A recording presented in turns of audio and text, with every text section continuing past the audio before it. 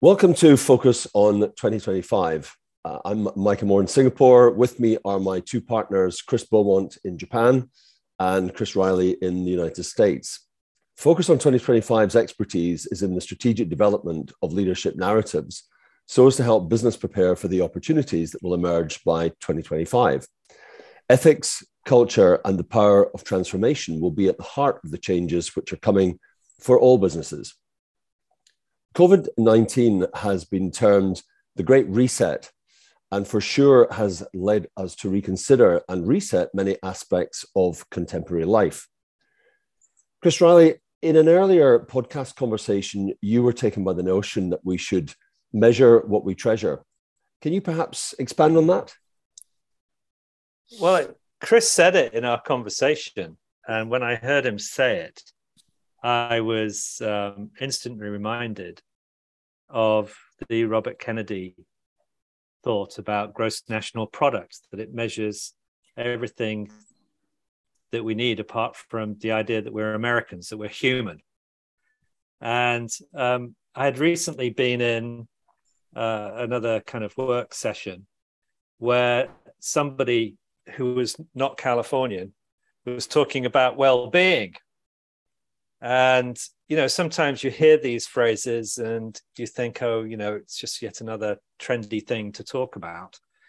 But I asked this person who was actually Austrian, for whatever that adds to the conversation, what she meant by well-being. And she came out with probably one of the most simple and clear understanding. It means things are going well, right?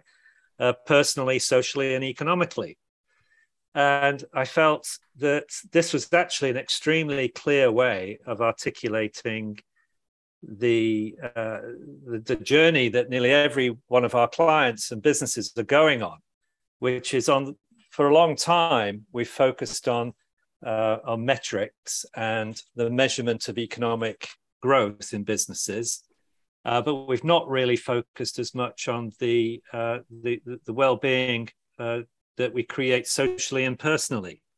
And then we complain that we can't retain staff, we complain that people are upset, and we complain that the impact of big companies on society is poor, but we don't actually set it up as a measurable, decent kind of thing. And now that we have all these digital technologies, we have the capacity to measure success in all three areas. And so when Chris said, you know, measure what we treasure, it really spoke something I passionately believe in, which is going forward, we will measure what we treasure, which is the well-being of our economies, the well-being of society, and the well-being of ourselves.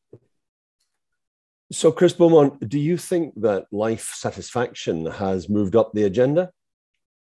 Yeah, as Chris has just said, absolutely. People now realize that economic growth, however desirable, hasn't solved any problems, really. And we do need a philosophy and a science and a commitment to objectively measure a broader range of our human needs and our experiences.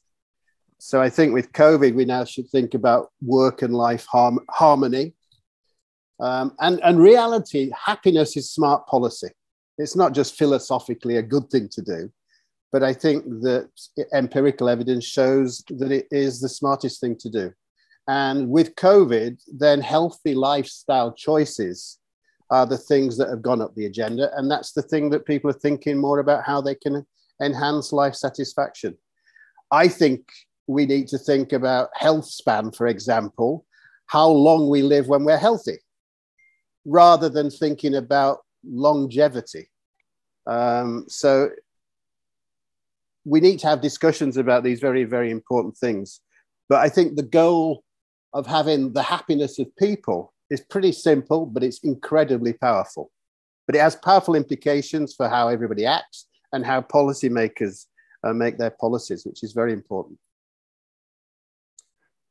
So in many ways, we may see that COVID has fast forwarded the future and that a true sign of societal improvement may come from improved life satisfaction, happiness, and a focus less on GDP and more on GDW, or the Gross Domestic Wellbeing Index. This reinforces a new urgency for strategic narratives, which are grounded in a positive vision of sustainable business beyond 2025. And this is something we'll continue to discuss on Focus on 2025.